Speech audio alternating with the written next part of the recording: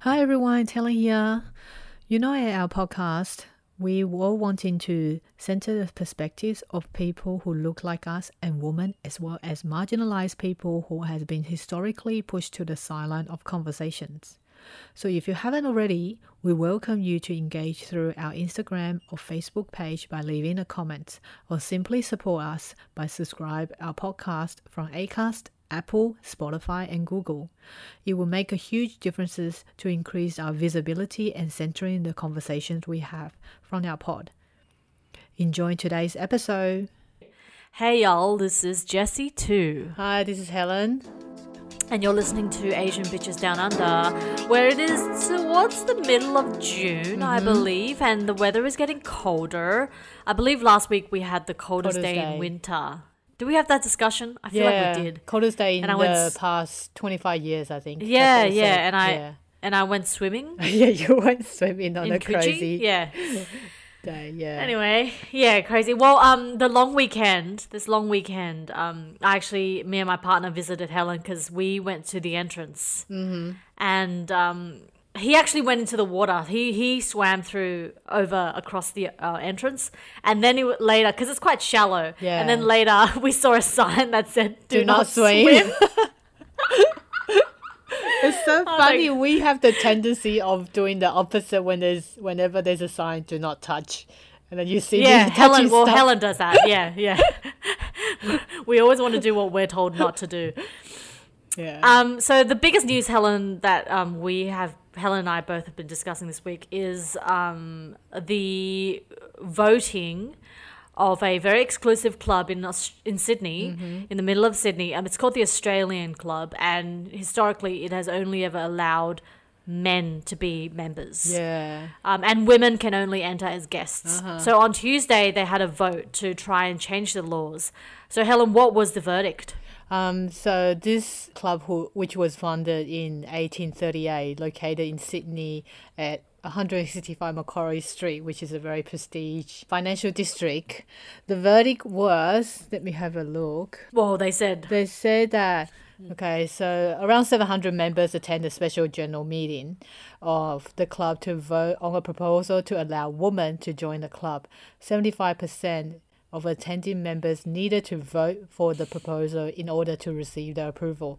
The proposal was defeated when 62% voted against allowing women to join. So there you go. So most of the men there said no. Yeah. I think we need to give our listeners, for those who are overseas, like a perspective about what is this club about. Basically, it's a private club for very upper class privileged people to join. Yeah, i.e. white. Yeah, and i.e. white, of course. On the Wikipedia page, it says that it is the oldest gentleman club in the Southern Hemisphere. It enjoys reciprocal arrangement with other clubs of its type, including the Melbourne Club, the Bordeaux and Brooks in London, the Pacific Union Club in San Francisco, California Club in LA, Union Club, and Knickerbrook Club of New York. So according to its website, there's very little information about the club. Like if you don't know anything about it, if you look it up their website, it just says that on the information panel, it says that the club provides excellent dining facility, ensuite bedrooms and apartments, a fully equipped gym, and on level 7 of the building in which the clubhouse is located are the first-rate business facility which members and resident guests can access. So you feel like it's like a hotel. Well, yeah, I think it's precisely the fact that it doesn't have a lot of public information that makes me think that it's probably like very much like the Masonaries or very dodgy, the Masons, or like a cult or something. Yeah. Like I think that the reason why the men were very much against including women was because a lot of the members are over 50. They're boomers. They grew up in a generation at a time, like they were formed as human people, where their maleness, their gender, very much is so much part of their identity, and what comes as a part of that package of being a man and identifying as a man, a straight cis man, is the rewards granted to you in terms of your entitlement and your expectation of exerting your perspective of what it means to be a man from that generation. And what it means to be a man from that generation is ostensibly the diminishment, ridicule, ownership of women, to treat a woman in a certain way, where like today, like if you put the average Australian man in his 60s against the average Australian man in his 20s, the 20-year-old obviously very, very overwhelmingly would be way more progressive in every sense, and I guess in this respect we're talking about their views on women. And I feel like yesterday I was talking to Around the Writer about how like she was asking me whether men are changing, like men's views on women are changing, and I said to her, well, I think the next generation of men are doing much better. Like I feel like men in their 20s see me as a woman, see me as a full human being, whereas like much older men tend to treat me differently based on the fact of my gender. Yeah. And so like the reason why these men don't want females to become members is because they need that. For them, it's a safe space for them to just like say whatever they want about women and to do whatever it is they do at the expense of respecting a woman's humanity. Yeah, I agree. I totally agree of what you just said. In the exchange of our text message throughout the week, I said that essentially they want to maintain a quote unquote safe space, you know, for the white privileged male to share like sexist, racist, or even homophobic jokes, because they know that within their own age group, they tend to have a very similar mind, like-it mind. So they have that's the space for them to talk about how to oppress others, to exploit others, and to maintain the status quo. Status, exactly. Where they can actually enjoy themselves because they have people around them that validate whatever it is they believe. Yeah. Whereas if they say they have this kind of events in a city, new town, and someone will probably call them out if they made a racist joke. And exactly. create the uncomfortable for them. Yeah, exactly. Yeah. What I found funny was that one of the quote from a member that was asked by Sydney Morning Herald journalist, he said that my wife is happy that there are no other women here, claimed one younger member speaking against women members. I just thought that's just really bizarre. I think that's Obviously, just an excuse. It's just an excuse. I don't really think that his wife... So basically, his wife is saying, I'm glad you're hanging out with other boys because I know you're not having an affair. That's just pathetic. Basically. That's just... I'm speechless about that kind of comments.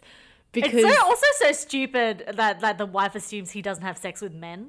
That's just like deeply stupid. That's one of the reasons. To assume that, And how would you know that he's not having an affair elsewhere? It's not the only place he will be going to, you know? And to assume that your husband only has sex with women is really funny. It's very funny. So it's so presumptuous. So heteronormative, seriously. Exactly. I remember a few years ago, Helen, I was living with a dear friend of mine in her 50s, and she had really interesting friends come in and out of her house. They were all artists in their, older age, I guess, more advanced age artists, and artists in their 40s, 50s and 60s are very, very interesting people.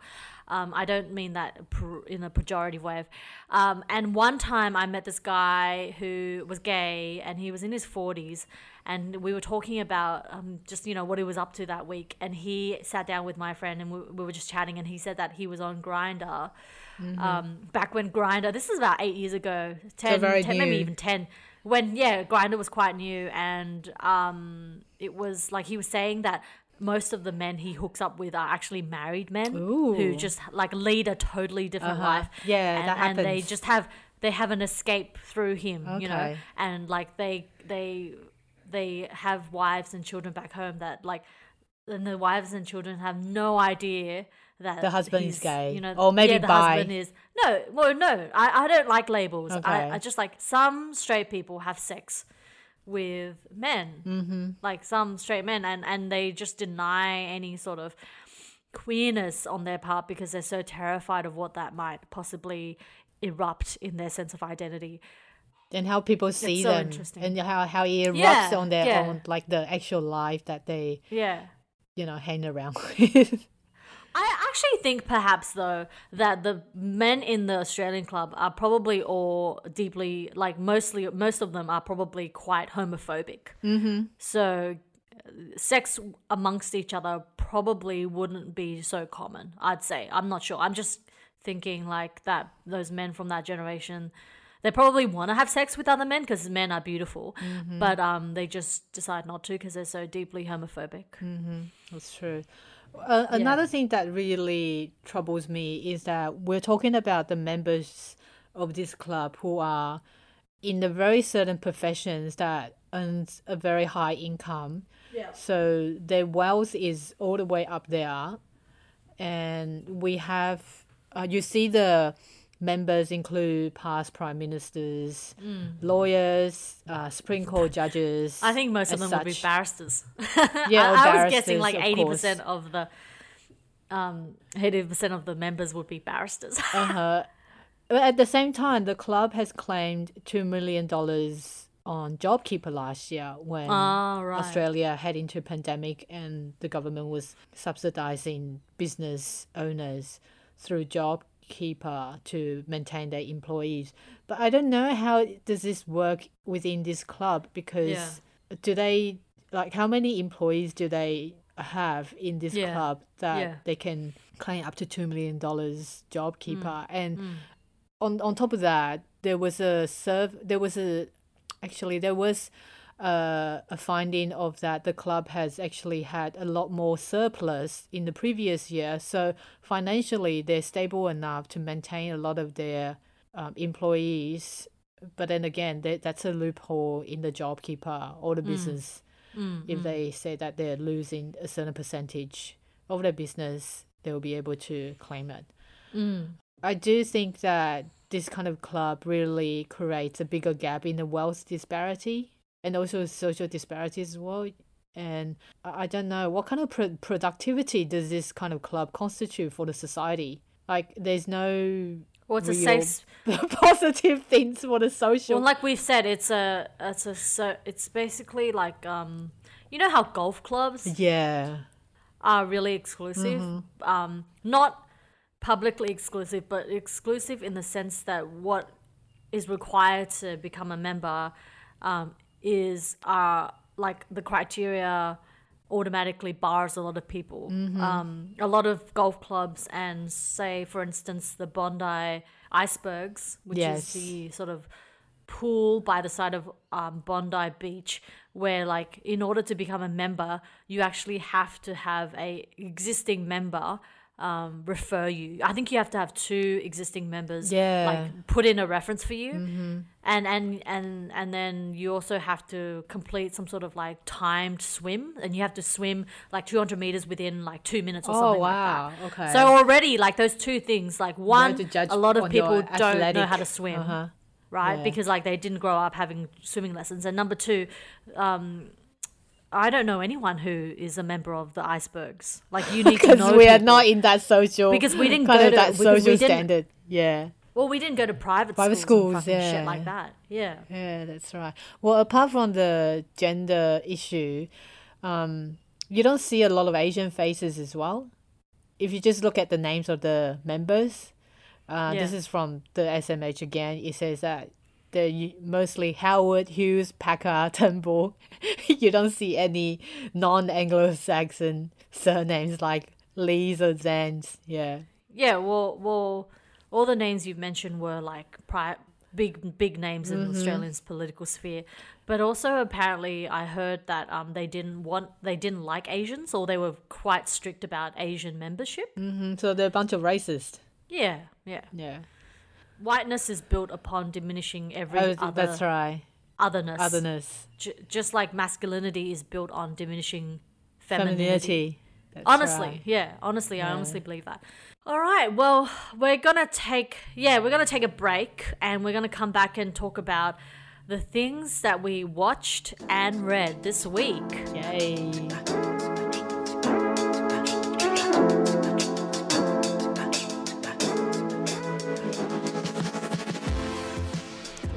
Okay, guys, so we're back.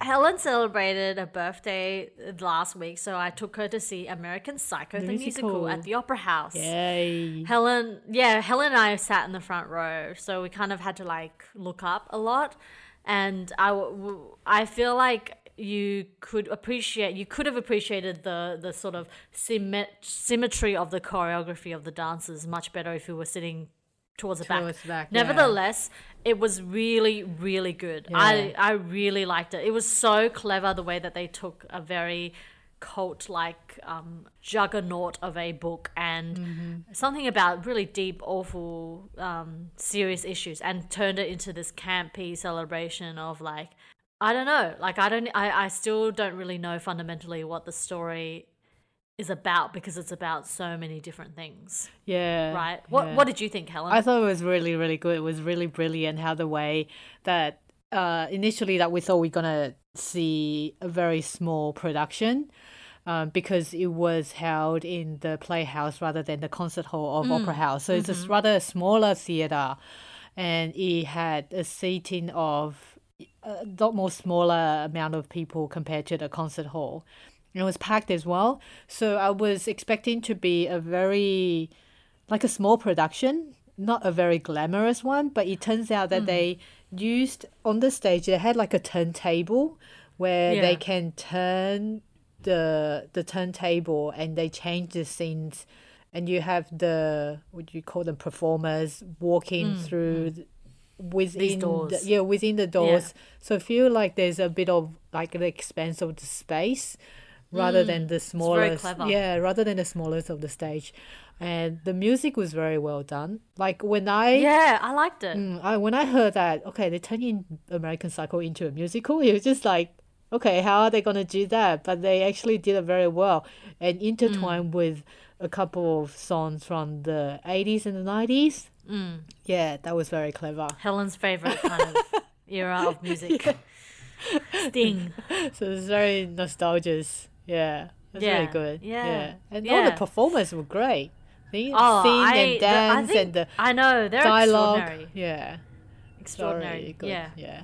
And I loved how, spoiler alert, I love how they had the how they remodeled the murdering scene with the plastic sheet dropped down, and then just like a sleuth of sort of red dye being splattered across the sheet. It was very clever. So remodeled what happened in the film. So that was really good. Yeah. What book would you like to see turn into a musical? I haven't thought about that. What about Breast and Eggs? Breast and Eggs would be interesting, I think. Yeah.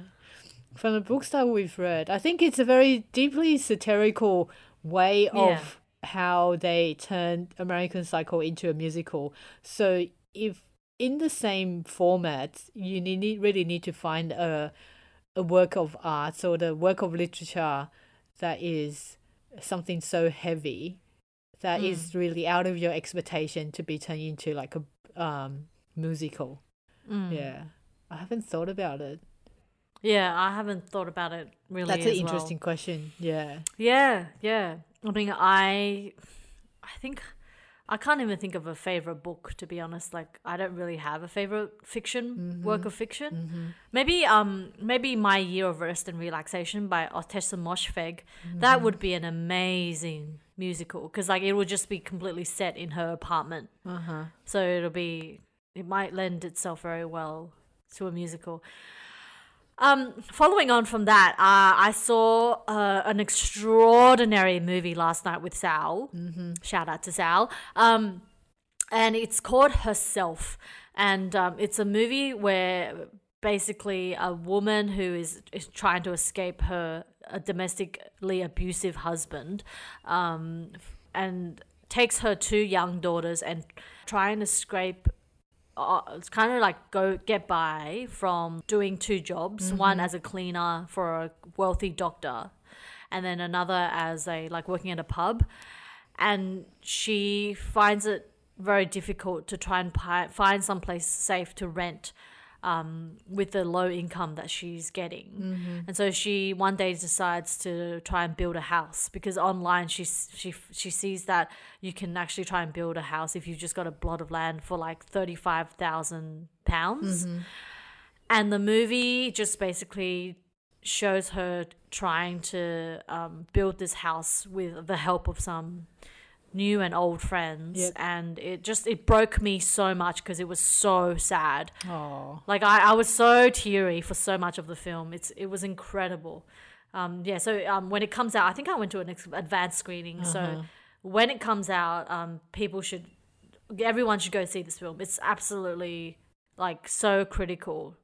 It's called Herself. It's not the best title, but it's a very, very important story. Yeah, I always get teary when I see a woman's struggles as well, because it just feels so real. It just reflects the reality of the whole world. Yeah, exactly. Yeah. How about you? What have you been watching this week? You recommended me to watch The Unusual Suspect on SBS Demand yesterday. I actually binged the whole 4 episodes. Good, because it's so good. It's so funny, right? And so good. I mean, when I finished the first episode, I was texting my friend and saying that, my sister just recommended me to watch this Australian SBS production, The Unusual Suspect. It looks fine, and it's a bit like a lot of American dramas, but it's funny as well. And then I continue to watch the second, third, and the fourth episode. It's actually quite interesting the way that it reflects so much in the real society, but at the same time, there's so many things that the plots within the drama is very illogical as well. Like you think, that would never happen in real life. Not to as far as I know. How they actually played out in the drama, it was quite interesting. And specifically, they have 4 Filipino women played some part of main characters for this drama, which I think was really good. They did it really well. Yeah, they did it really well. So they play cleaners for like rich people. Or nannies. One of them, one of the main characters is this woman called Sarah Beasley, who's played by Miranda Otto. And she's like this basically Australian Gwyneth Paltrow. And she has a website that is kind of like wellness products, and it's so good. I usually don't watch Australian productions, or like I don't watch anything on SBS On Demand, even though they have awesome stuff on it. But like when I saw that it's shot in Sydney, I kind of just really wanted to watch it, because it's like I spent a lot of time in Vaucluse and all those rich areas when I was teaching at Kambala a few years ago. So all the scenes were so like familiar of that time for me. Yeah. It was great. Yeah, it's really great. So anyone if you guys haven't seen it, get onto it. Anything else you've seen, Helen? No, I finished I haven't watched anything apart from The Usual Suspect, but I did finish the book that you lent me, Real Differences by S.L. Lim. Yeah, it's really good. I loved it. They are amazing. Oh, sorry. Yeah, they are a really amazing writer, and I loved how they wrote about the uncomfortable feelings that white people have when they're being called out about racism and the denials that they go through. It's pretty much how I have experienced as well. Not just on the racist issues, also on the gender issues as well, regardless with my close family members or my friends.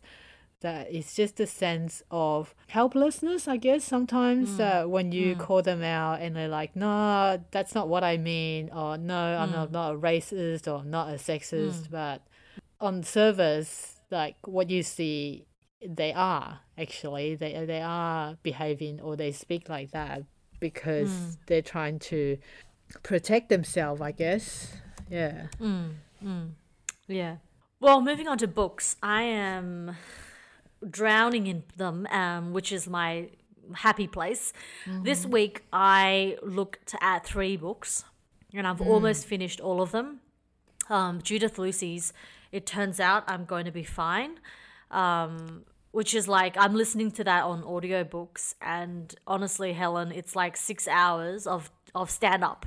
It's like 6 hours of Judith. She's so funny. Like every single line. Like I'm listening to it, and I had my headphones all over. Like when I walk around the house, and like I'm just like laughing out loud all the time. Yeah, because she's so good. And anyone who wants to pick me up, friggin' hell, you guys need to read this book. It's so funny. She basically talks about all the kind of past shitty relationships she's had with men, and how like she's realized, it's like she's in her 50s now. How she's realized like she's made her life of herself like diminishing herself because she so wants to be desired by men, which is something I just completely relate to. So it's like, it's such a great funny read. Get onto it if you haven't. The other one is a serious book, Bree Lee's How to Be Smart, which I'm almost done. She's also like she's not funny, but because the book doesn't warrant that. It's a serious one, yeah. Yeah, it's a book about how the way in which our society and its institutions are structured in a way that only permits some people to access education and then the best sort of lifestyle, I guess, true. Ultimately. Yeah. i.e. white people usually. And then finally, one of the best books I've read in the last 6 months is Kate Holden's The Winter Road, which is her 3rd book. So I saw Kate Holden speak at the Writers' Festival maybe 10 years ago when I was at uni. And she was just coming out with her memoir, In My Skin, which is about her.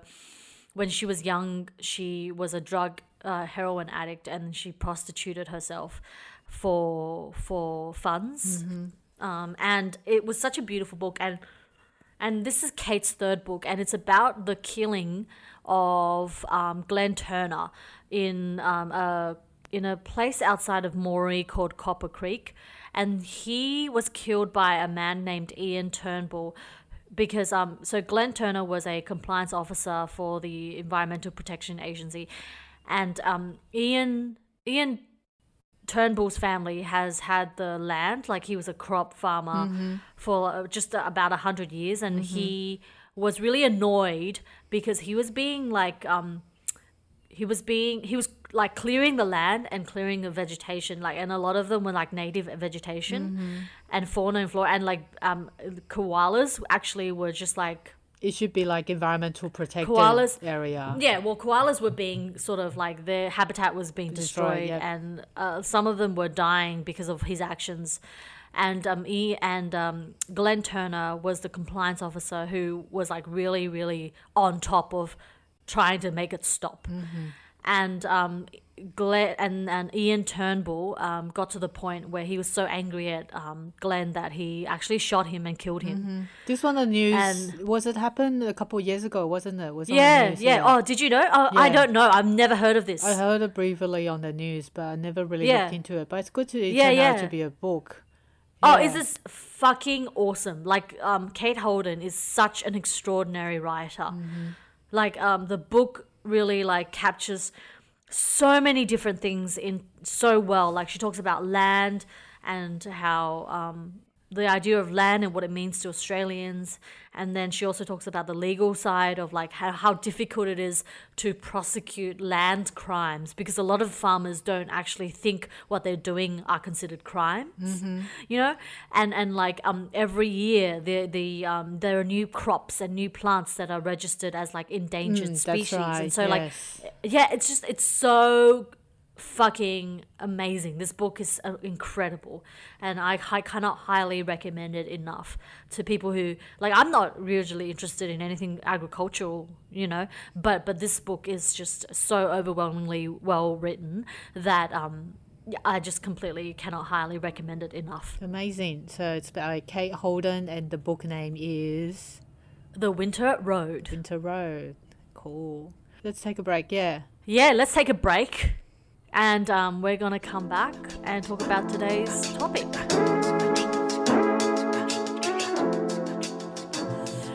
Okay, guys, so we're back. In The Bold Type, which is one of my favorite shows on Stan, one character, Alex Crawford, a black male writer for a women's magazine, called out another male writer and another magazine for past homophobic tweets. Now, that other writer was fired from his job subsequently. Then Alex is made to feel bad by another writer at his magazine, a woman named Sage, because she says to him one day, he's actually a really great guy. So the subsequent episodes has Alex trying to find ways for that guy to get his job back. And eventually he succeeds. But what I thought was really interesting was like the idea of what the etiquette today is for redacting past mistakes. So here's the thing. I look back at my own history and I see mistakes too. When I was a kid, I heard my friends call each other faggots, and it was just the norm, right? I used to say that's gay to say something that's lame. And if I had a social media back then and I was a different person, like a slightly more brash and needy person, someone who needed online validation from strangers, I might have written something like, the Australian rap music scene is so gay. Or something like that. So I'm wondering, obviously, just to make it clear, I don't use that derogatory term anymore because... consider inappropriate. Because that's now, we know that that's just, absolutely inappropriate. So I'm wondering this week, what does it mean to redact and retroactively correct our past mistakes? And how do you manage that? What are you trying to do when you go back and address your mistakes? So Gia Tolentino says it's actually a good thing to go back and correct yourself. Like she once said in an interview that hopefully in 10 years' time, she'll look back and read her writing and her views and realize how some of it was wrong. And she said that might actually be a sign of progress. So Helen, what do you think about all this? Like, do you think... I'm gonna look at 3 different big profile cases now, but public apologies. Before I launch into my 3 profile discussions, do you have any general thoughts about, like, if you look back in your own past, how you have made mistakes and how you have retroactively tried to address them? Well, I think firstly, you got to think, how would you know that those are mistakes without anyone telling you?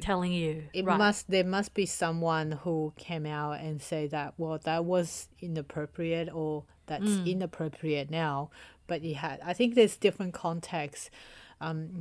You have to consider whether or not certain statement was made years ago, but it was appropriate then, but it's not appropriate now. And people calling you out now, you can either remove it or at the same time apologize for it. That's fine. But some people would just brush it off and saying that, I still don't think that it was wrong and I'm staying my ground, that I'm going to keep it as it is. I think how much apologies that public wants from a certain people is very different, depends on the context. And of course the power dynamics as well. We have a lot of netizens that we're seeing every day from the Asian communities demanding apologies from a lot of racist comments made by white influencers, behaviors by white influencers, but they just don't care. Like you don't see a lot of responses from that. You don't see responses from white people who have, of course, obtained a lot of power, that refuses to apologize because it's a behavior to admit that you're wrong and they don't want to do that. So I think power dynamics plays a large part on the way you apologize, which is something that I will say a bit later between countries. And absolutely. And it does concern about the position that we're in individually. So I'm going to launch into the 3 main public profile apologies that we're going to talk about today. The first one is probably something that everyone has heard of. It's Chrissy Teigen's attack on model Courtney Stodden from a few years ago. So for a bit of background, I think that most people know who Chrissy Teigen is. She is a sort of like model influencer. She's married to this guy called John Legend. Who cares? So let's talk about Courtney Stodden, who I think is less well known. So Stodden is a 26-year-old American media personality, model, singer, and songwriter. After competing a few beauty pageants in their home state of Washington, and they also call themselves they released an original music. So back in 2011, Stodden faced intense media criticism after marrying a 51-year-old dude called Doug Hutchinson. She was 16 years old when she married him. So Stodden claims actually that Hutchinson, who's an acting coach, was mentally and emotionally abusive and had groomed and absolutely taken advantage of them. And all of this while the public put the Stodden through much of the abuse of like having married a guy much older than her. Mm-hmm. So they actually separated last year. Mm-hmm. And a few years ago, Chrissy Teigen, she had sent, apparently according to Stodden told newspapers that Chrissy Teigen wouldn't just publicly tweet about wanting me to take a dirt nap, but would privately DM me and tell me to kill myself. Things like, I can't wait for you to die. Shit. Yeah, which is like so fucked up. It's like, who even goes to the effort of telling someone to die? Mm-hmm. Are you just bored? That's just so horrifying. Like I was going to say she should go to jail for that, but obviously not. But I'm just thinking, like, does she have so much time that she would actually take moments out of her day to send someone something so awful? Abusive comments. I know. Abusive notes. Yeah, I don't know what's the cyberbullying policy in US. Well, I don't even know the ones in Australia, but I think you'll be able to report that if it's threatening your life. I think so. Yeah, that's what I mean by jail time. But I do wonder how much police do actually look into it, because cyberbullying hasn't really been considered in a very big topic. I mean, we see it all the time, but it's something that people really hardly brought it up, because it's a manifestation through digital display. It's not an actual physical harm. It's not like someone throwing stones at you when you're walking down the street. So a lot of people who are not the victims of cyberbullying will consider that's not really harmful. But if you're being trolled like that, and I know a lot of influencers and podcasters or key point speakers that we know have been made controversial or stood up to talk about something, they have been targeted by the trolls. I think you don't even have to do anything to be targeted. Mm-hmm. Like, you can just exist in your as own a woman body and still be attacked. Yeah, like, that's true. For instance, I've been looking at makeup videos by Madison Beer, who is this like absolutely drop dead gorgeous singer, but she's also a model. And she was saying in her videos that she gets people, like, she also gets hate mail from people. And I'm just like, Jesus, like, people just hate women. And like, going back to Chrissy Teigen, she actually also attacked Lindsay Lohan.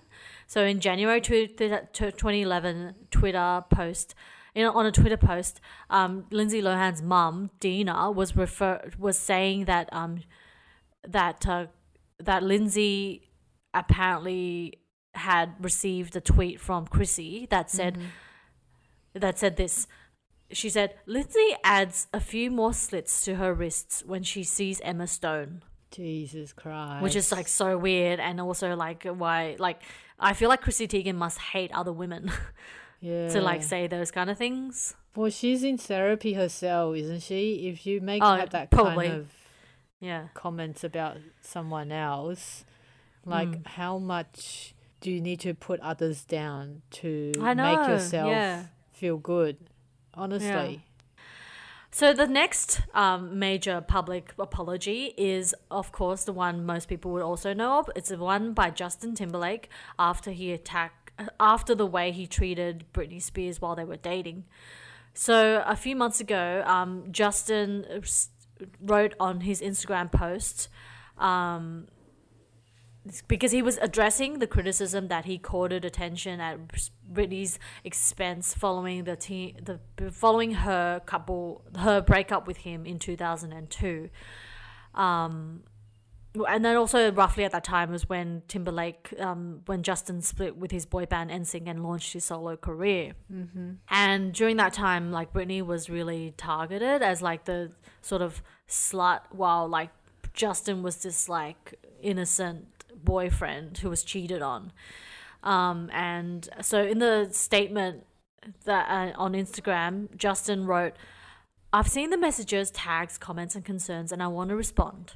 I'm deeply sorry for the times in my life where my actions contributed to the problem, where I spoke out of turn or did not speak up for what was right. I understand that I fell short in these moments and in many others, and benefited from a system that condones misogyny and racism." He then goes on to say that the music industry sets men, especially white men, up for success, and that he didn't recognize it for all that it was while it was happening in my own life, but I do not want to ever benefit from others being put down again. I can do better and I will do better. So that's the end of his apology. What do you think about that? Well, did you say that this apology tweet came out early this year? Was it... The apology was posted on his Instagram account roughly around February, which is a time, I think February, when the Framing Britney Spears documentary came out. That's a bit suspicious when you have that kind of apology came out at the same time where the Britney Spears... Because a lot of people were commenting, like calling out to him saying you should come out and say something. Okay, so he didn't do it because he wanted to do it. He did the apology because people are calling him out. Yeah, probably. I'd say so. Yeah, and also like, how do you not benefit from like the kind of entitled privilege? Privilege and all the benefits that you have as a white male, you know, in the industry. Like, he doesn't ever talk about the actual steps he would take in order for things to change, you know? Yeah. I mean, the apology tweet does sound sincere, but it's insincere if he's taking zero actions to improve the shadiness of the industry. Yeah, is he doing anything, or is he just talking shit?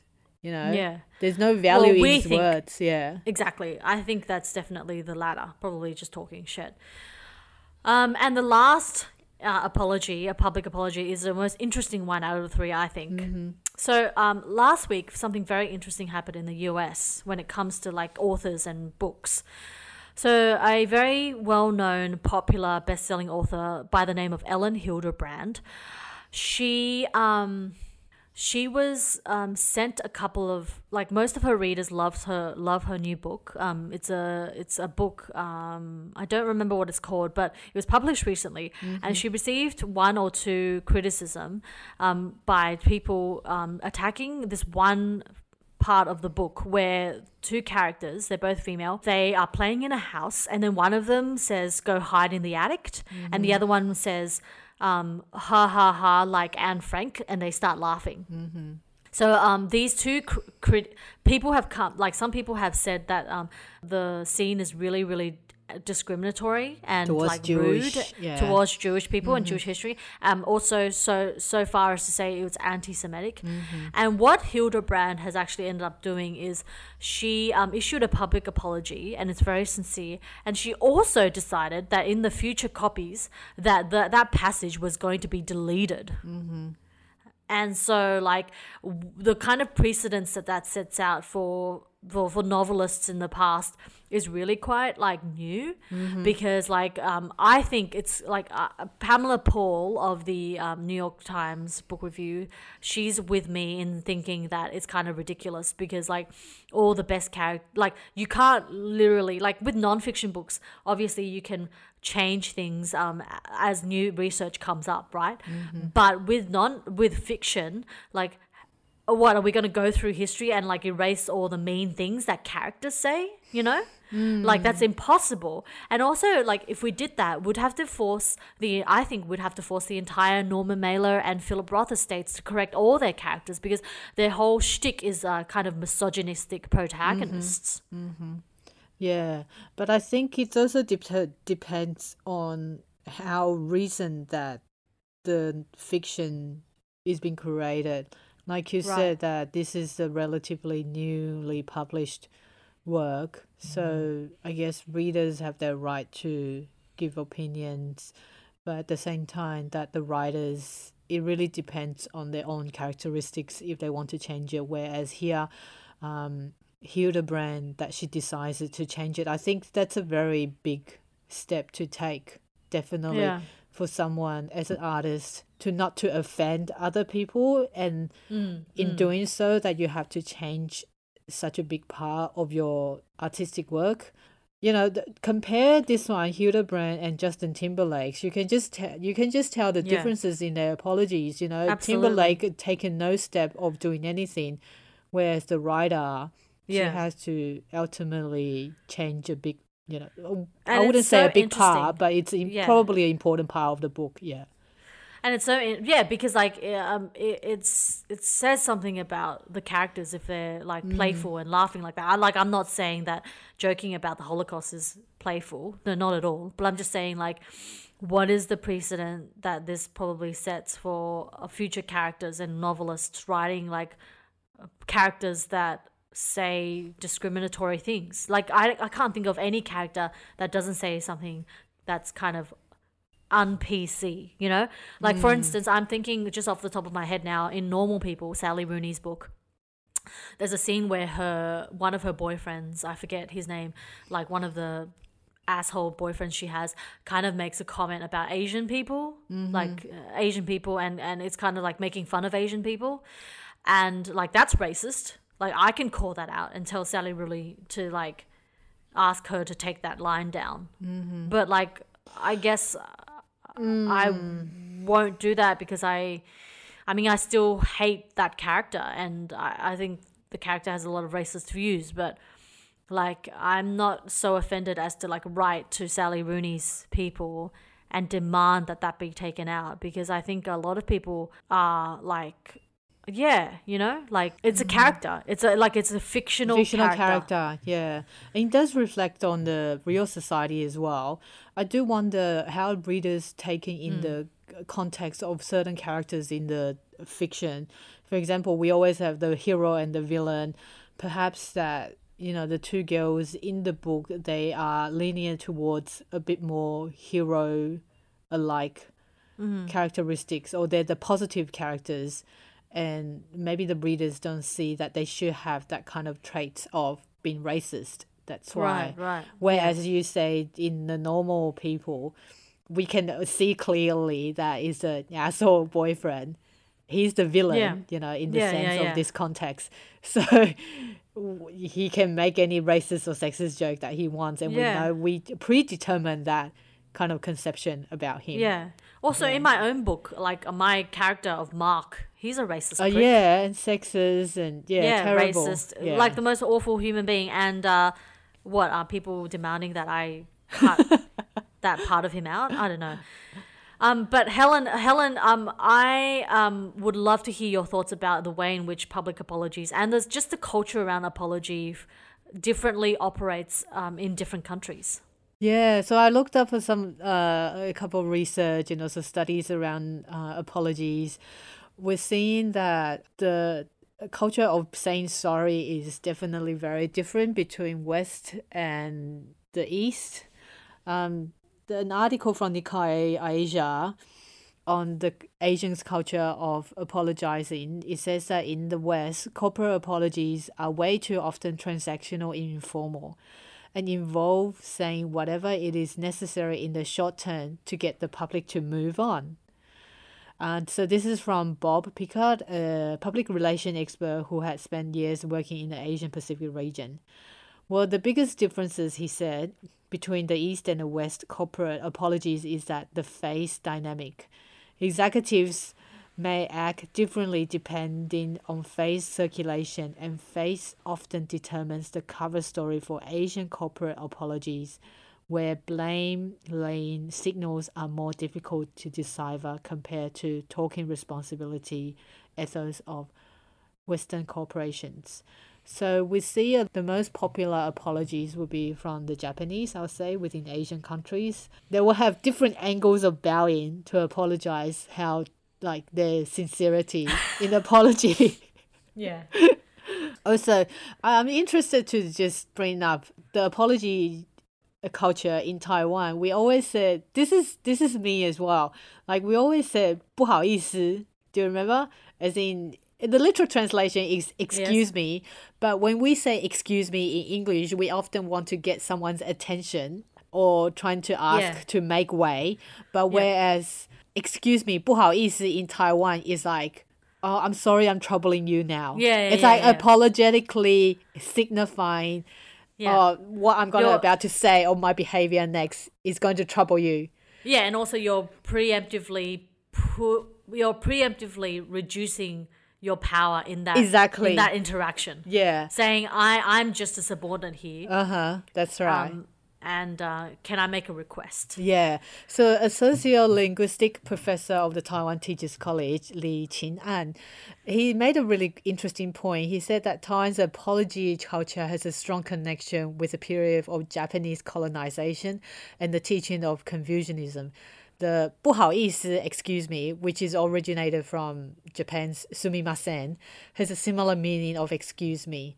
He and the other linguistic academics believe that this is a result of thousands of years of thinking of Confucianism, the core idea of being harmonious within a group rather than individualism.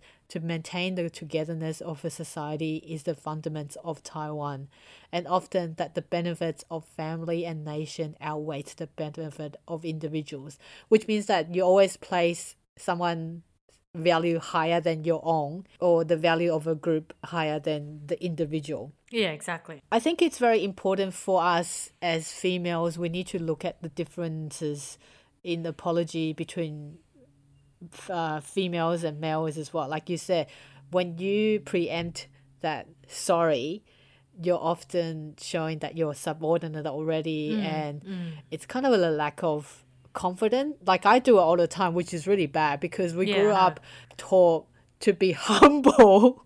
Yeah. Like to have or show low estimate of our own self-worth. Yeah, exactly. Because we don't want to be boastful.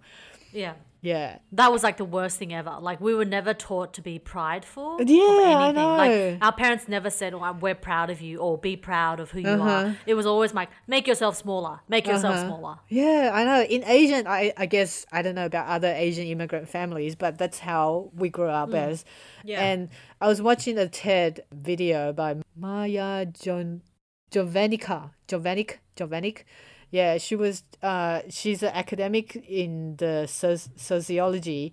She said that woman and the apology has become like a habitual way of communicating. A lot of women start their sentences by "oh, sorry," or when they're trying to interrupt someone, or not even interrupting, they will start by saying sorry. It just shows that you're diminishing your own confidence, and eventually will prescribe like kind of like a certain way of how people will think of you. Yeah. And she did suggest, of course, there's all sorts of ways to change the way that you talk, or change your apology to thank you, to own your own accomplishment, which is very different because men do that all the time, whereas women downplay our own self-worth. Yeah. Oh, it's really interesting, like learning about the ways in which apologizing and the idea, the concept of what a genuine apology looks like. I feel also that, like, I remember a few years ago, I had this row with a ex-boyfriend, and like he kept apologizing, but all of his apologies started with I did this, I did this, I did this, I did this. Like, and it was very self-centered. And like he was a beautiful human being. Like, he's seriously the most beautiful human being, one of the most beautiful I've ever met. But because he was like 21, he didn't know that the way in which he apologized actually just made me more angry, because it was all about him. And him needing to like get stuff off his chest. Like, I feel like I still don't know how to apologize very well. I know that one thing to say is actually saying I'm sorry is a really powerful thing. But then after what you say, after I'm sorry is like your actions. What comes after is really what matters. Your actions, but also like the words that you pick in I think the emphasis should always be on the person who has been aggrieved. Like and for a while you need to for a moment you need to push your own needs aside and just address the needs of that person who's been hurt. Yeah, that's true. That's very true. Yeah, I agree with that. And I spoke earlier about the power dynamics between the apologize parties. We've seen very recently that in the past couple of years, a lot of celebrities coming out to apologize, calling Taiwan a nation, which is Taiwan. It is a nation. I'm not going to be apologetic about it, because they're worried that they will infuriate Chinese market, calling Taiwan a nation. We've seen the very first one that I've mentioned in the Tiananmen episode, Zhou Ziyu, which she was forced to apologize very publicly. She looked like she was reading a statement, and she looked like almost being held hostage by some kind of terrorist. Yeah. I think she was apologizing, waving a flag, Taiwanese flag in one of her music video. And very recently, we've seen John Cena, an American actor, apologize to China with his Mandarin speaking about that he made a big mistake, but he didn't say which one. But everyone knows that because in the earlier interview with a Taiwanese media company that he mentioned that Taiwan is the first country that you can watch his movie. So he acknowledged Taiwan as a country and then later apologized in Chinese, supposedly to the Chinese markets, saying that, he made a mistake. So there's a power dynamic there that they were forced to apologize, but I'm unsure about their sincerity. They're doing it for the sake of their income rather than the moral values, I guess. Yeah. Well, that's a wrap up for me. Any final words from you, Helen? It's an art. I think it's an art of communication. It's an art of how you value your moral status as well in apologizing. Yeah, it depends on context as well. Yeah, it really depends on context. And everyone's value is different, and it's not easy to find a balance. Yeah. It takes time. Okay, so that's the end of our episode. Remember to subscribe to our podcast on Spotify, Google, and Apple. If you have enjoyed our show, please give us a 5-star rating and share with your friends. Asian Bitches Down Under welcomes listeners to support our show through Acast Support Assistant. Your donation will help us to continue the intersectionality in the podcast industry. So that's it from us today. We'll chat to you next week. Yeah, chat to you next week. Bye.